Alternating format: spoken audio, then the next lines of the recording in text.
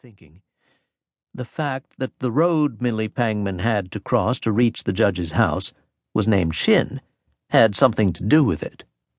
Not to mention the Shin Free School, which had graduated her Merritt and her Eddie, and which little Deborah was to attend in the fall. Powerful name, Shin. In Shin Corners. 20 miles out of Cudbury, the scrub had changed to second-growth timber as the hills thickened, to degenerate a few miles on into a land of marsh and bogs.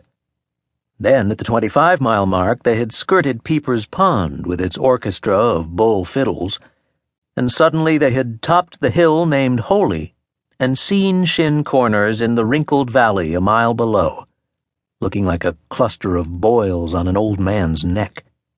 Everything in the shifty dusk had seemed poor. The untidy land, the dried-up bed of what his kinsman said had once been a prosperous river, the huddle of once white buildings. When Russ Bailey deposited them in the heart of the village on the uncut lawn of the Shin house and drove the judge's Packard away to be garaged in Cudbury at Lias Worley's for the week of their stay, Johnny had felt an absurd sinking of the heart. It was different from Cudbury, all right, and Cudbury had been bad enough. It was the last place in the world a man could find an answer to anything. Johnny smiled at himself. All hope was not dead, then. The thought tickled him in a lazy sort of way. "But you mentioned murder," Johnny said. "I suppose you're prepared with an impressive list of local homicide statistics?" "Well, you've got me there," admitted the old man. "We had one gaudy case in 1739, infanticide by a 17-year-old girl who'd made the two-backed animal with a deacon of the church. That church there on the north corner, where your grandfather was baptized, married, and buried from.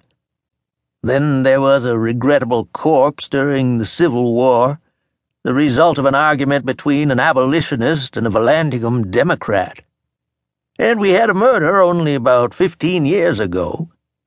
I suppose you wouldn't say that 3 in 250-some years constitute much of a statistic, no. For which, by the way, the Lord be praised, and may he continue to stay the hand of Cain ad finem."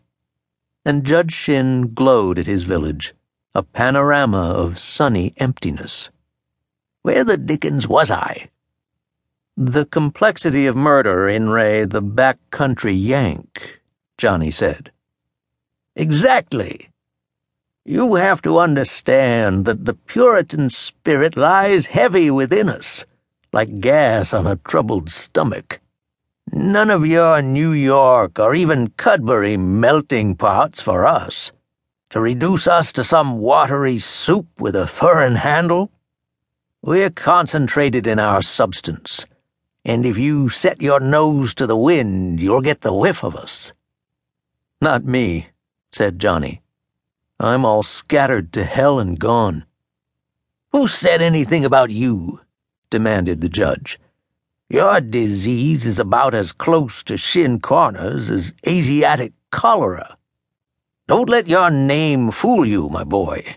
You're a heathen ignoramus, and it's a historical fact I'm preaching. Let me tell you about the Puritan nature that's somehow been bred out of you. The Puritan nature boils down to just one thing: privacy. You let me be, neighbor, and I'll do likewise. Unless and until, of course, the community is threatened. That's a different pack of pickles. That's where the contradiction starts operating." "Murder," reminded his New York kinsman. "I'm getting there," said Judge Shin, warming to it. "Murder to folks hereabout is more than a legal indiscretion. We've been taught with our mush that killing is forbidden by the Bible, and we're mighty set on it. But we're also all wrapped up in the sacred rights of the individual. Thou shalt not kill, but thou